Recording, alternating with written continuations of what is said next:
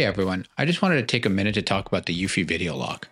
It's a smart lock that's really easy to set up with just a Phillips screwdriver and no extra drilling.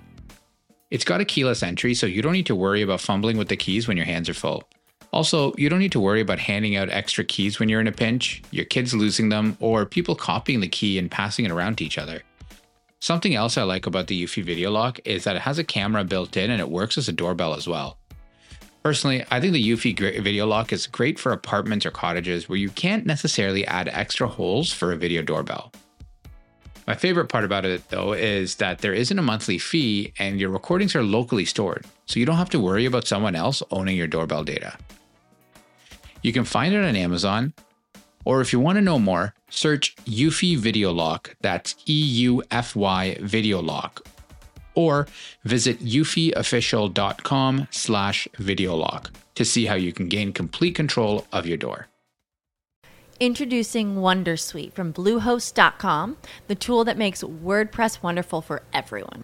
Website creation is hard, but now with Bluehost, you can answer a few simple questions about your business and goals, and the Wondersuite tools will automatically lay out your WordPress website or store in minutes. Seriously. From there, you can customize your design, pick your brand colors, and add blocks. No custom theme or coding required. You'll get content suggestions that you can keep or revise, and with Yoast SEO built in, we automatically help you get found in search engines. From step-by-step guidance to suggested plugins to an AI-powered help bot, our built-in tools make WordPress wonderful for everyone. Whether you're a beginner or a pro, you can join over 2 million Bluehost users. Go to bluehost.com/wondersuite. That's bluehost.com/wondersuite.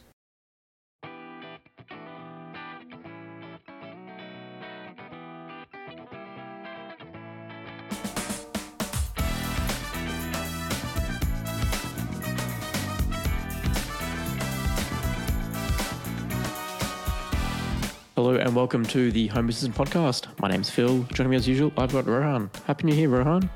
Happy New Year. How are you, mate? How was the Christmas break? Oh, can't complain. It's been, just family filled and just kind of busy, Nice. All that usual stuff. But yeah, how about you? Exactly the same. Busy, moving around everywhere, family stuff. Yeah. But Home Assistant doesn't stop working by the looks of it. Still got another release, so first release of the year. That's right.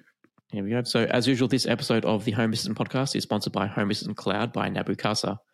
Easily access your local Home Assistant instance remotely for a small monthly fee that supports the Home Assistant and the ESP Home projects. Configuration is done via the user interface, so no fiddling with router settings, SSL certificates, or any YAML.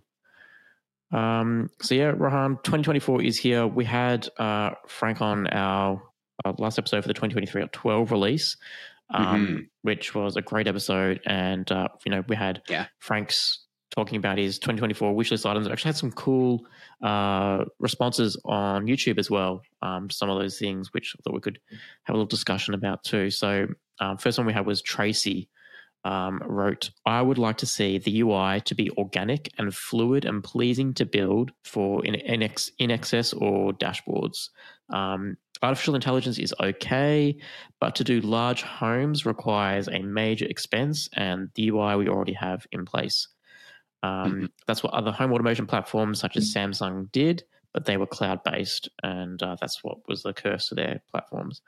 So I guess Tracy here is sort of mentioning that we could use AI to build out dashboards and make them look nice. I don't know about you, what your thoughts are here, Rohan. What's your gut feeling here? Yeah, I mean, I don't know that I necessarily see it being AI based for that kind of thing, but I think it would be pretty cool. Like I do actually don't mind the dashboards as is. I actually saw a couple of really slick ones the other day on that are just posted. People posted it in Facebook. Yep. But I don't know. I don't think it's ineffective as in its current state.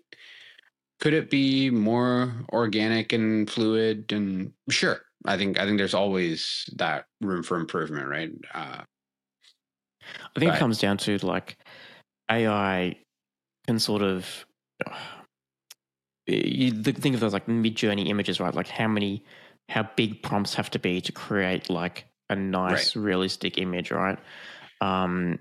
And sure, like we can get some way there with, you know, an automated nice looking dashboard, but I think because, you know, everyone has such unique tastes, whatever we create or whatever a system could generate for us, I don't think will ever be perfect. And I think, and that's also Home Assistant's problem from being able to do so much customizations as well.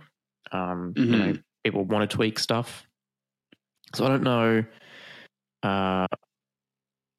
if we could ever have a home automation system where you just fire in all your entities and the system tells you this is the dashboard or generates you a nice enough looking dashboard that, you know, everyone would be wowed at. I think there would always be a tweak to be made or something just wouldn't look perfect.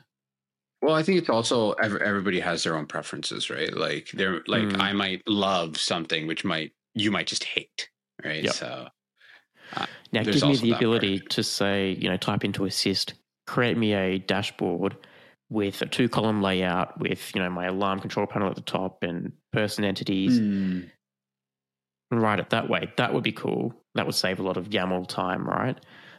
Sure.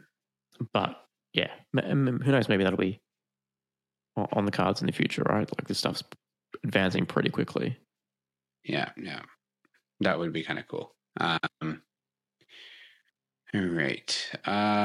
Brian says update Node-RED to the 3.0 release. Do you still use Node-RED? Like, I do. I honestly couldn't tell you what my Node-RED version is, though. It's definitely not something I've looked at. It's yeah. Sure. I'm surprised that like if there is it is 3 or it is. It's 3.1.3 apparently. Okay, so maybe it is supported. Yeah. Oh, there you go. But yeah, interesting that maybe there's just not support for. I don't know. I guess it's because I just do it it's all in one Docker Compose file, right? So I just pull it and then recreate my containers, and which is like one command. And I just know anytime I update it, the whole stack gets updated. So I don't bother with what version is it, blah blah blah, whatever. It's just always it's there, it's ready to go. Yeah. Eric wrote in and said that I think it would be awesome if we had something in Home Assistant similar to GPT, so we can ask it to create an automation using the entities and devices that we have within given parameters, and we do not have to figure out the most efficient way to code the automation. Say what you want and then tweak it to get the exact automation that you want, or even modify it on the fly if there is a situation that you did not think about. So this is cool. And I guess this is just alluding to what I was just saying with the dashboards, right? Very, very similar. I actually have been using GitHub Copilot to do, I did try and get it to do like some Home Assistant automations because, you know, Home Assistant open source project. So Copilot would have access to, you know, how that all works. It was a bit hit and miss. There was some, you know, tried to call some services that don't exist or, you know, deprecated services. Interesting. Okay. I've also got like it's a Copilot in Visual Studio Code will prompt you for, you know, entities. Even though I've got the Home Assistant extension installed, it was still it was guessing what some of my entity names would be. You know, like which were close. I was like, oh yeah, it could be that. So, you know, I'd just accept it. But no, it turns out that entity just didn't exist. So yeah, it's certainly, I think it's not far away. And maybe if Eric, if you haven't got GitHub Copilot, maybe sign up for a free trial and try it out. I think they've just released the chat feature where you can, it's out of beta now, you can actually chat to Copilot like you would ChatGPT and actually ask it to create you a YAML automation package or YAML automation and see what it comes up with. Yeah, I think the other thing is, again, Phil, to your point, like it's not, AI is there, but it's not there yet, if that makes sense. Like there's still a lot of room for errors in AI. In GPT style large language models, right? Like, but yeah, I mean, I think, is it cool? And have I used it for stuff? Absolutely, right? Like, it's not, but yeah, there's still that, like, you got to take it with a grain of salt kind of thing, right? Yeah, exactly. Like, so I was so just over the Christmas break, I got sick and I needed to take some tablets, 3 times a day, right? And I was traveling. I was like, I'm going to forget to do this, right? Time zones are going to be throwing me out of whack. So I actually went onto Copilot and I said, I need a Home Assistant package that will have an input number that increments, tracks, how many tablets I've taken today. It will send me a message to my Telegram saying, it's time to take a tablet. And it will reset at 11 p.m. every day. Cool. Copilot, to its great credit, it did it. It gave me the whole package file. Amazing. It gave me the automations. It named them. I then just had to go in and tweak it a little bit. So I had to go in, put in the right, notification service to send it to my Telegram. I then wanted to add things like when a message comes through to my Telegram, I can have a keyboard come up and I can just, mark it as taken. That would then send a webhook back to Home Assistant and then increment the counter that way. So I did that manually. Everything worked fine. There was a couple of errors with it. I think, as I said before, Copilot used a deprecated value to say, I think it was using input select set value or something, and it gave me the code. The code was valid YAML, but the way it was calling that service wasn't working. As soon as I pushed it into Home Assistant, the automation was immediately errored out and said, no, this is an invalid automation. So interesting. We're very close. Even with Copilot, right? But I was really amazed. It saved me like 90% of the time having to set up the structure of the package. Again, it is still pretty cool what it can do, right? And then, it's just, again, it's not perfect. It's not 100% every time. Is the point? Tony on YouTube was saying, as a person building out an HA system, my big wish for 2024 would be improvements in documentation. There are lots of parts in the core product, especially services, that could use worked examples on the online docs. One example of a service that's underdocumented is mediaplayer.playmedia, which sends the media to an entity, example to play audio on a smart speaker. The deficiency here has led to a lot of threads of people asking, well, how do I make a content ID and stuff like that? Ideally, for specifying local files or directories, you should be able to bring up something like the open dialog in a regular OS when setting up the automation that plays the media. But equivalents for common remote methods like SMB shares and stuff need explaining. So maybe like collapsible sections so that you don't disturb the flow of the page. It's not a bad. I think it's also one of those things where there's like a lot of core services and stuff like that again just hasn't gotten love in a while. So they don't necessarily update the corresponding documentation page. I don't know about when the last time Media Player. I think last year we did talk about some improvements, or they changed the Media Player Play Media specifically, if I remember correctly. I think a year before, maybe. I don't know. I can't keep track anymore. But this is like one of the core things, right? You want to be able to play music from Home Assistant, and getting the right service call, like depending on, are you using Sonos, are you using Chromecast, Spotify, like they're all got their little tweaks, right? I think a lot of them are now starting to be standardized. A lot of media components that you can just send a Spotify URL to if you're using Spotify, and it will know, okay, this is a Spotify URL, I need to send it to Sonos in this way. But in terms of the UI side of things, this is what the media player, the media library area in Home Assistant is trying to tackle. The idea being that, you've got, I think there's a radio stations custom component or component that you can activate in Home Assistant, which will then add radio stations to Home Assistant in there.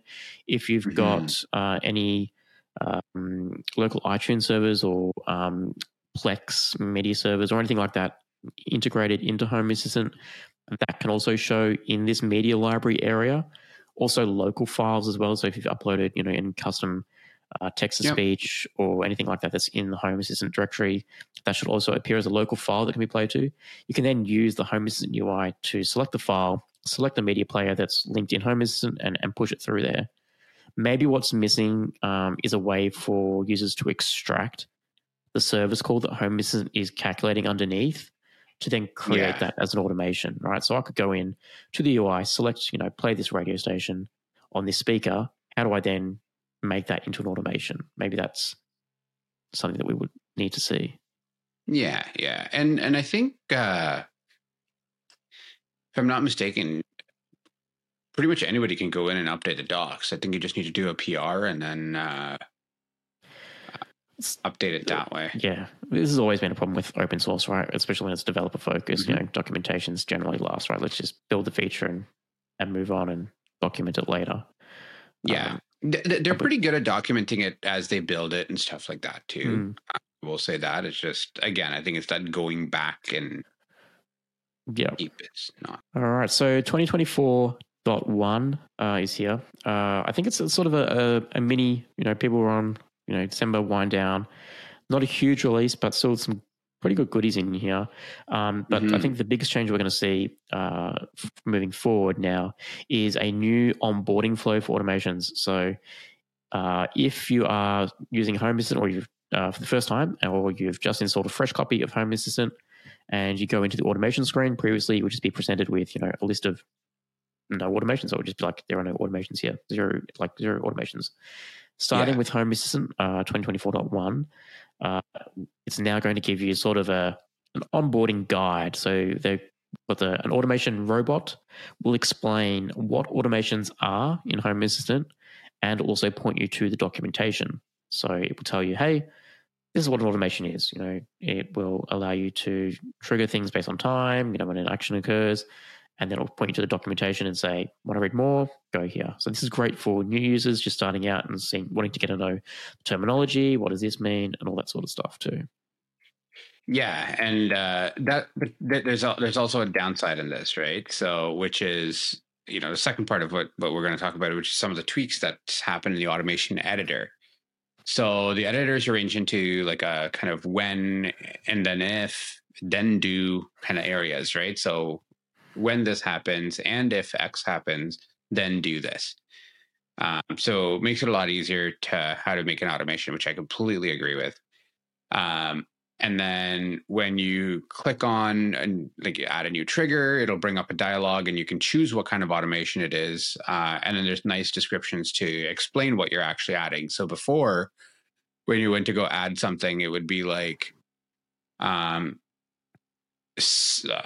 an example? Like, we were talking about media player just now. So media player dot play media, right? And the description would be media player dot play media, which really tells you nothing. Whereas here it'll be like, this service will play songs from whatever that looks like, right? So it gives a little nicer descriptions and stuff like that. And then conditions and actions have a new button when they're called add a building block. And this is typically blocks of logical elements. So ands, ors, ifs, chooses, those kind of functions. And then before they used to be mixed in with conditions and stuff like that, but now they have their own little button, which just makes it easier to find it. Because again, when you're looking for that kind of thing, you start there, add that, again, building block, as the name suggests, right? So it's a core element of it. And then you do that, and then it kind of declutters that list of conditions and actions. Now, I said there's a bit of a downside a little earlier, and that downside is that also means that if you're following YouTube videos and stuff like that on that a lot of our creators, the curator community has made, that also means that there's going to be it's going to look this way in their videos for a little bit until they get the chance to update it, if they have the ability to update it, like if they're able to do it. So you're going to have to do a bit of a diff kind of, okay, this looks like this in the old UI. This is how it's going to look in the new UI, right? So not the biggest deal there, but it is something to keep in mind. So when you update it, yours might look a little different if you're trying to follow a guide on YouTube from another creator that's built this. I will say I do really like the new flow of the automation UI. Like I do most of my automations in YAML, but sometimes if I want to quickly create an automation and get it live, I might do it on my phone in the automation editor. And just before, so I have a lot of Z-Wave devices, and I would go in previously and you would go in, select a Z-Wave device, right? Like let's choose my bedroom downlights. And for whatever reason, I don't know what it is, but there is just so many Z-Wave specific services attached to any device, right? So it's set value of node 0 on this device, set value of node 1 on this device, right? Complete rubbish, right? I would have to scroll through a list and then go to find this service call, which is turn the light off, right? Which is what I wanted. Yeah.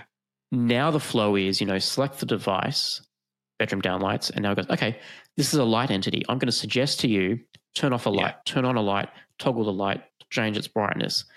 They are, all I need to do with that device. I don't need to know about, setting, if I do want to set, a node property value or something like that, I can do that too. I'm not really going to do that 99% of the time, right? Totally. So this whole new flow of, select the device you want to do. Now I'll give you the most common options at the top, and there's also device specific things here is so much nicer that way. Yeah. And again, it's still filterable. It's still like you can still type and complete and like that kind of thing, right? So it's that part's nice. All right. Not a huge one to really say much about, but descriptions and due dates are now available for to-do list items. I think we touched on it in our last discussion with Frank, but they're there. They're available now. So to-do items can have descriptions and due dates. And the fun thing with descriptions that I don't think they actually talk about in the release notes is you can actually add Markdown to them. Ooh, so nice. You can have and on the creator call they were playing around with they're doing like, I wonder if we can have headers in here, and then did like $sign and then put a header in, and you can, right? And I think there's a limitation of 3 lines. I think that it displays before you have to click in. And then when you click into it and open the dialog box, that'll give you the raw form, not the formatted, not the markdown method. But, still pretty neat. Yeah, that's very neat. There's a new entity type of valve, and so if you have valves for like water, gas, air valves, like pneumatics, anything like that, there's a new entity type you can use for that. So when it's created by an integration, there's a few services that can respond. So valve.open, valve.close, or toggle, which is obviously, if it's open, it'll close it. If it's closed, it'll open it. And then if there is a valve that allows a specific position, then you can actually pick that too. So that can be controlled as well using valve.setPosition or valve.stop. So, nice. I wonder if the like climate devices, I think there's heat valves or like some radiators that have valves on them. I wonder if people slowly start updating those if they support for it. Be cool. I don't think there's a ton of entities today that use it. It literally came out today. So it's people need to update their entities for it, stuff like that. So you might still see it as switches or covers, whatever that is, right? All right. The thermostat and humidifier cards can now swap the current or target temperature or humidity being displayed on their respective cards. So this is just in the standard Home Assistant card. So you can choose if you want the primary information to be the temperature, or if you want it to be the target temperature or humidity or current humidity. There's a little toggle in that UI now. That's it, just a little swap. But apparently it was a popular request. So And then another one of those popular requests was the fan modes being on cards. So if on like thermostat and climate cards, it adds the buttons to the cards to set the fan mode of the device directly on that card. So. And if you're using update entities in Home Assistant to track firmware, there's now a card that you can add to Home Assistant. I think it's part of the core entity card.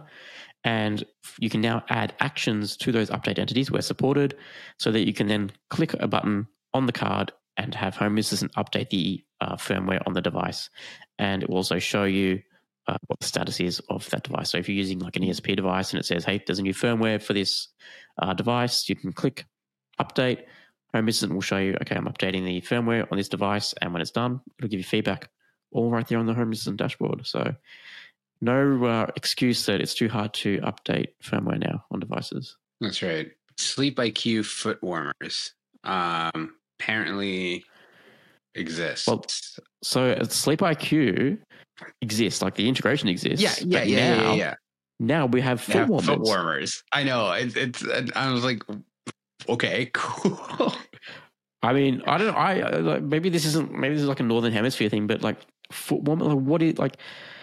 I don't know. It just feels like a very first world thing, right? Like here we have smart home automation device. as a whole is like a very first world. True. Maybe I'm on the wrong podcast for that discussion. Yeah. But here we've got a Sleep IQ mattress that can now you can control your foot warmer in Home Assistant. Like this is, I don't know. I'm usually the guy that's like, yes, I need that device right now, but this is the one where I go, ooh, maybe this is too far. Maybe this is where I tap out the foot warmers too much. It's kind of handy, I guess. It's still warmth and comfort related, right? So I'll take it. I mean, I'm not gonna lie. I did look at the price of this, and the mattress topper alone. So they've got like smart mattresses or a smart bed, and then you can just buy a topper to go on your existing mattress. The topper alone, just for half a queen size, was like $900 US.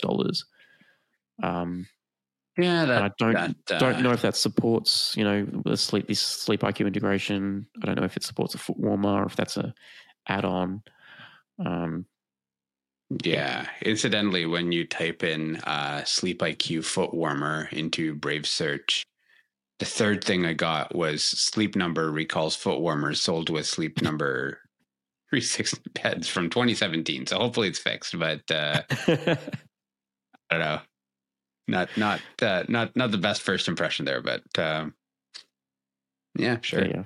It's a cloud polling device too, so it requires a cloud. So I'm not going to spend $900 on a foot warmer that could be killed by the cloud at any moment. Yeah, agreed. But someone clearly has, and they're going to get nice. They'll be able to set the temperature of how hot they want their feet in winter, and for how long they want to have their feet warmed. All nice toasty feet. Yeah, that's it. That's right. And I guess I'll do the last one too. France gets support for picnic groceries. Yeah, enjoy. Europe thing still expanding. Very jealous. I know, right? All right. New integrations landing in this release. So AO Smith and OSO Energy, you can now integrate their energy water heaters with Home Assistant. Yeah. Blue Current. So if you have Blue Current EV chargers, you can now monitor those. Drop or DROP, it seems to be all capitalized. So you can manage your smart water system with Home Assistant. So it includes supports for leak detectors, changing the hardness of your water with integral water shutoff, triggering a water protection valve, and salt sensors as well. Now, this integration is interesting because it uses MQTT. So that means it's all locally controlled. Don't need the cloud. You just need to configure the system to connect to your local MQTT broker, and then the device. Yeah, I was actually when we were going through this on the creator call, I was actually like Googling it as they were saying, and I was like, okay, let me check it, whatever. Yeah. And I guess they make like water softeners and stuff like that, right? Which I was like, okay, that's kind of cool. But then I was like, oh, that's neat. If they're telling us like they're exposing salt sensors and stuff like that, because I like growing up in our like the house that like I grew up in, we had a water softener, and I remember having to just lift and drag and pour in like 20 kilo bags of salt all the time into the softener, right? But it's like we'd also just buy it. We'd be at Costco and we were like, oh, do we need it? We don't know. Like, let's just buy like 2 bags, right? Like just in case, and leave it in the basement and that kind of thing. And it's like, okay, well, did we need it? Oh, it was actually full already. Like, but whatever. So it's nice that you can kind of see that. I'm glad that I don't have to do that now, and we don't have a water softener. I do like a water softener, but it's not something I want to do. But that's still pretty cool. Holiday. So you can add holiday calendars to Home Assistant for powering automation. So for example, on like public holidays, hey, don't open the blinds, or don't open it at a certain time, maybe, right? Your usual times, sleep in a little bit, that kind of thing. So interesting here. I actually have a feeling, because Home Assistant has had the Workday sensor for quite some time. And in the Workday sensor, you set your region and it would know based on your region if it's a public holiday or not on that day. So I assume that it's using the same sort of library here, and now you can just expose the same data as a calendar entity instead of the Workday sensor. So it's going to be regionalized by country, and if and where possible, it'll be regionalized down to a state level or a provincial level. As well. It's just whatever that integration brings into it, or whatever that I guess Python extension or whatever it is they're using that allows it to do. It'll give you some level of specificity there. Frank's been a little bit busy. He's now added support for Tailwind, which allows you to operate your garage door openers connected to a Tailwind smart garage door controller. So there you go. That's now available. Yeah. And if you're not familiar with that, that's another thing that's come out of this whole MyQ crap, let's call it. Which there was RatGDO, which is Rage Against a Garage Door Opener, which is a project. I still love that name. And which is kind of a project that you can go in and purchase a board and download ESP Home firmware and push it onto that board and operate your Chamberlain, or I forgot the other brand, but whatever. They're MyQ based garage doors. And then Tailwind is basically a commercial offering of something similar. So nice. Tessie. So you can integrate, monitor, and control your Tesla vehicle connected to the Tessie platform. Now, Rohan, you have a Tesla. Can you explain to me what Tessie is, or what? Because I think there is already a Tesla integration with Home Assistant, or an unofficial one by a bank or something. So there's that's exactly what it is, right? So there's multiple ways of getting information to it. So Tessie is a platform that is it's more meant for like fleet management and stuff like that, right? So if it is a paid platform, I looked it up. I hadn't actually heard of it until I looked it up a few days ago. But yeah, it's a paid platform, but it basically gives you their API, and they, I guess, somehow go back and scrape Tesla, whatever they do. I don't know what they do, but yeah, right. So this could be they manage it that way. So this could be an official way to get data from for your Tesla car that's not going to potentially break if those custom components stop working. I don't know how official it is, but it's official-ish, right? It's they are managing and supporting and so on and so forth, that API. Nice. And then again, there's Tesla Mate, and there's a couple other ways to get it in there too. So yeah, cool. All right, Vogel's motion mount. You can now control the position of your Vogel's motion mount TV mount. It provides information about the current position of the mount, and it allows setting a new position. Yeah. Why would you stand up to move to tilt your TV when it can tilt for you? So I don't even know if it's tilting, to be honest. Maybe it is, but I looked at their demo video, and essentially it's like it pushes the TV forward from the wall or back. It's I think it was about €4,000. Just for 4,000 euro for the mount itself. So it's probably the mount's probably cost more than the TV. And on their website, they say it works great for Control 4 systems. I think there was another one, Lutron or Cassetta or something like that. But now Home Assistant has it. So it's not just the big name home automation brands that can control this mount. But yeah, if you need to have your TV come a couple of meters closer to you, then now it can do it automatically. Yeah, I guess for what did you say, 4,000? 4,000 euros, yeah. And I guess if you got a TV that maybe the room configuration is it needs to be on a corner, it spins out from. I'm looking at one here, and it's like 800 euros, which is not bad. No, sorry, it's still pretty bad, but it's better than 4,000. Yeah, but can it integrate with Home Assistant? That's the question. It says there's an app, so I assume yes. Look, if there's an app, then it must be Wi-Fi based or something of some kind, or Bluetooth based, or I don't know. I'm investing way too much time into a thing I'm not going to buy. All right, let's talk about some breaking changes. Reolink. So the Reolink infrared lights in night mode entity has been migrated from the light domain to the switch domain. So that means that the entity IDs have changed, and automations and dashboards will need to get updated to use that new entity ID.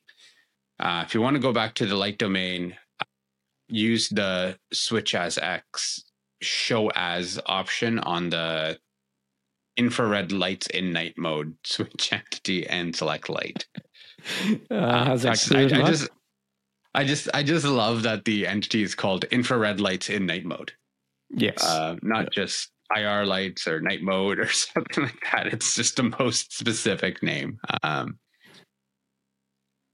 I guess it's very, you can't get confused with what it does, right? So if you want infrared lights in night mode, you switch that switch on, essentially. That's right.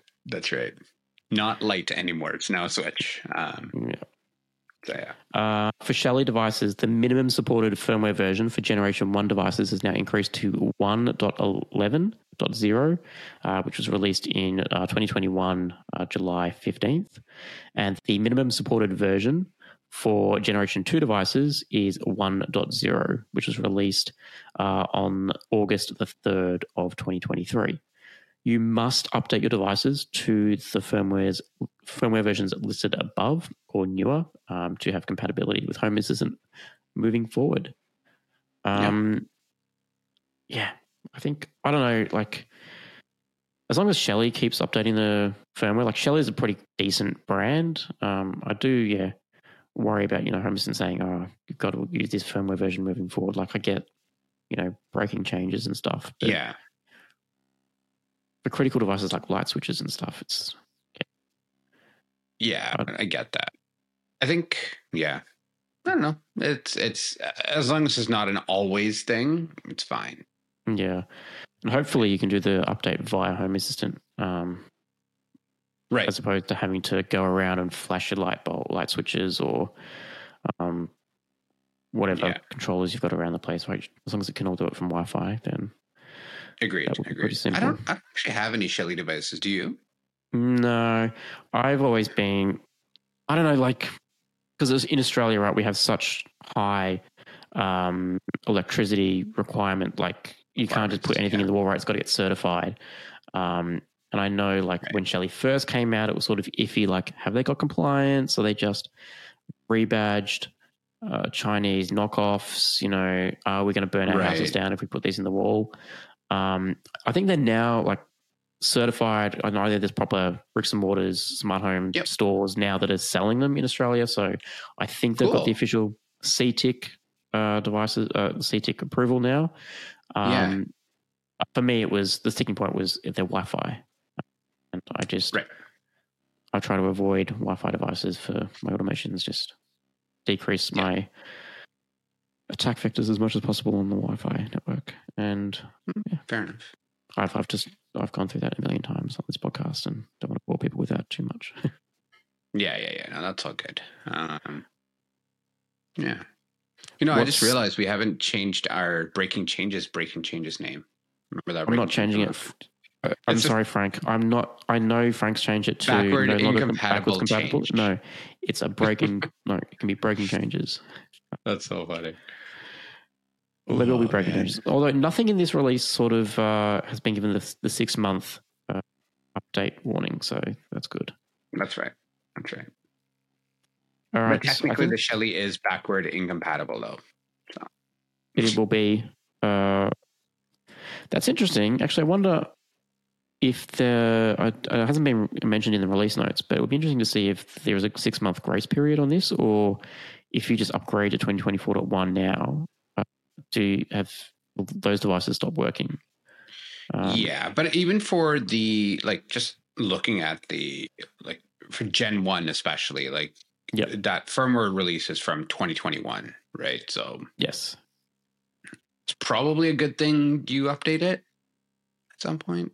I mean, I don't know if they've had any security patches that they updated or anything like that. I haven't looked at release notes or anything for Shelly, but if there is, it's probably should update it anyways. So, Ryan, did you see last month there was the new feature that got added in, which was the ability to have nice pictures on your login screen? Did you see Home Assistant had to revert that?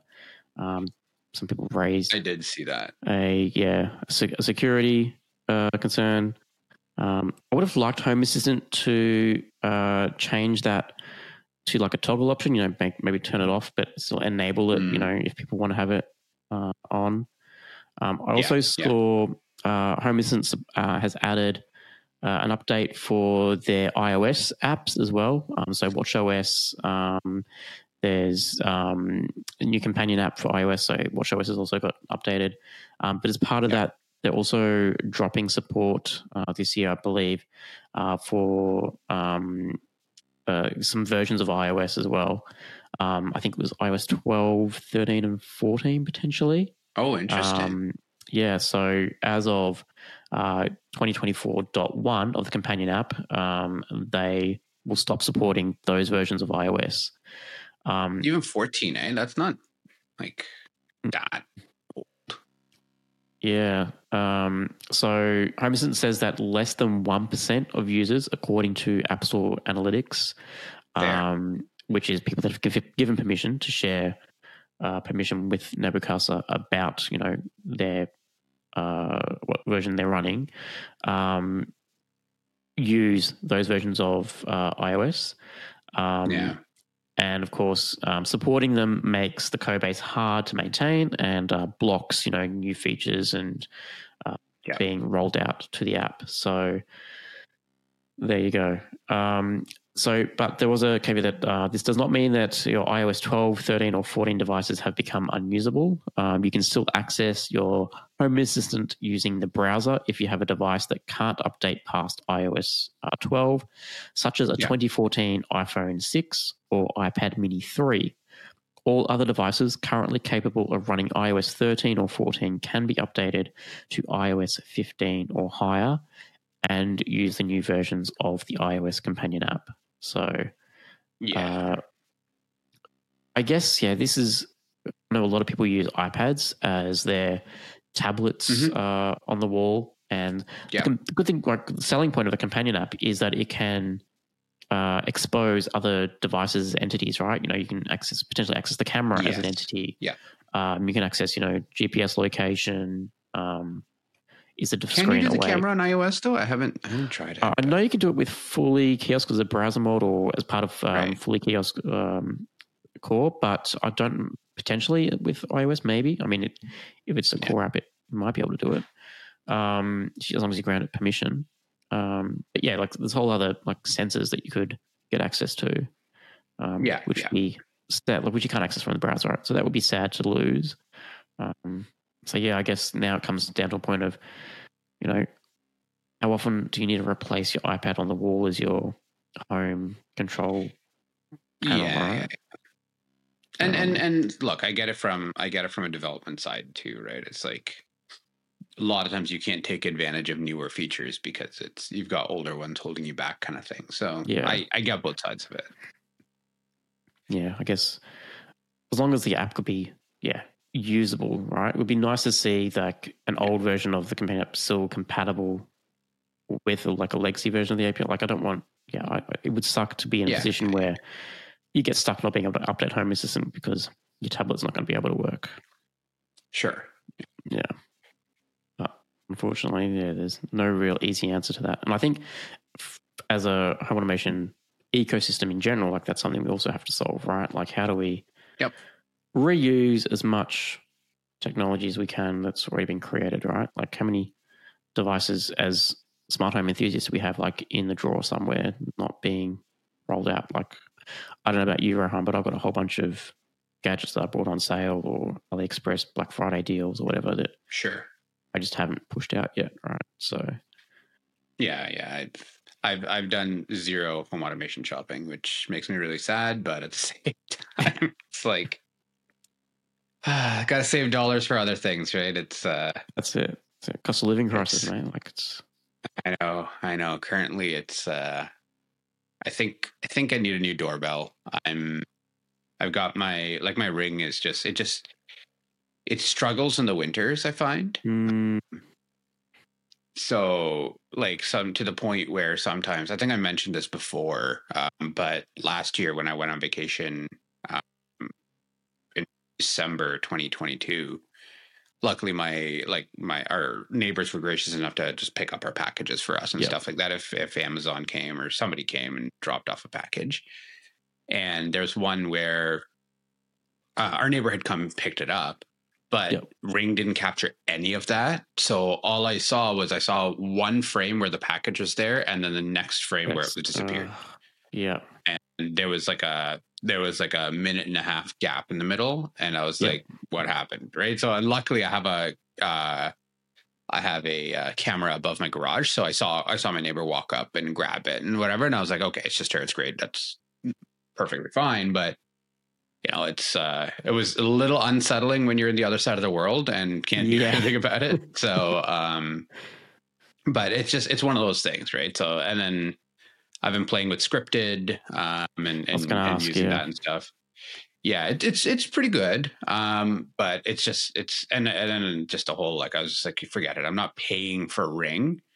Because why am I going to pay the membership fee when it doesn't do what it's supposed to do to start with, right? So I'm going to change doorbell, stuff like that. But it's like, just because that's right. Like we've just done like it's New Year, right? So I'm looking at evaluating all our subscriptions, and Ring is like I'm paying what is it, like $50 a year or something for just 30 days of cloud recording or whatever it gets me.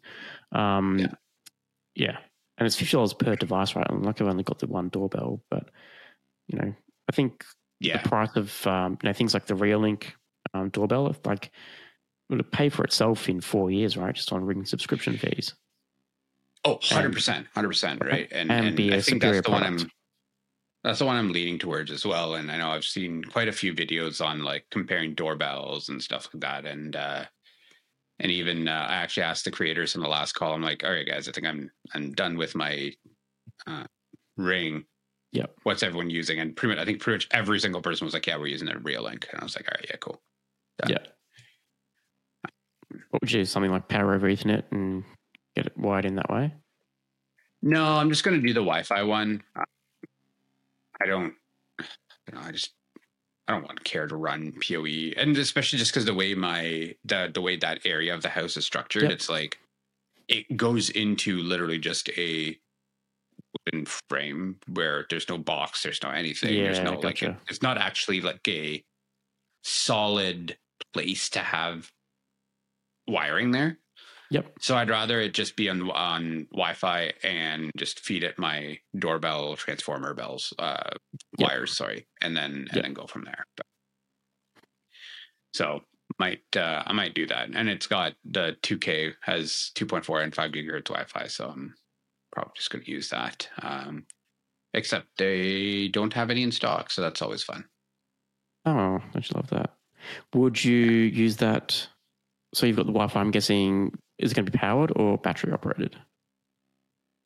Powered, ideally.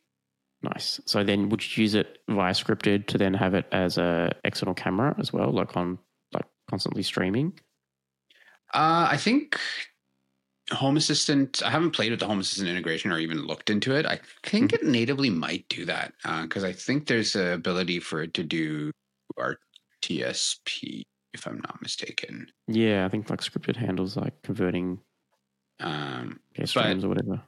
If I wanted to do it on like HomeKit secure video or anything like that, I might. But I don't know if I care to do that at this point. I don't really use HomeKit a ton, so might be more effort than it's worth. Honestly, at the end of the day, if I can get, hey, somebody's at your door, ding dong, and like be able to actually not pay a monthly fee to 100%. See my video, then I'm good with that.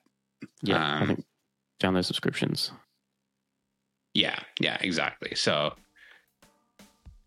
that's it. I think that's our episode. That's it. Happy New Year, everyone, and we'll see you guys in the next one. Happy New Year. Cheers. Cheers. If you want to share your Home Assistant journey or come on as a guest, reach out to us at feedback@hasspodcast.io. That's HASS podcast.io.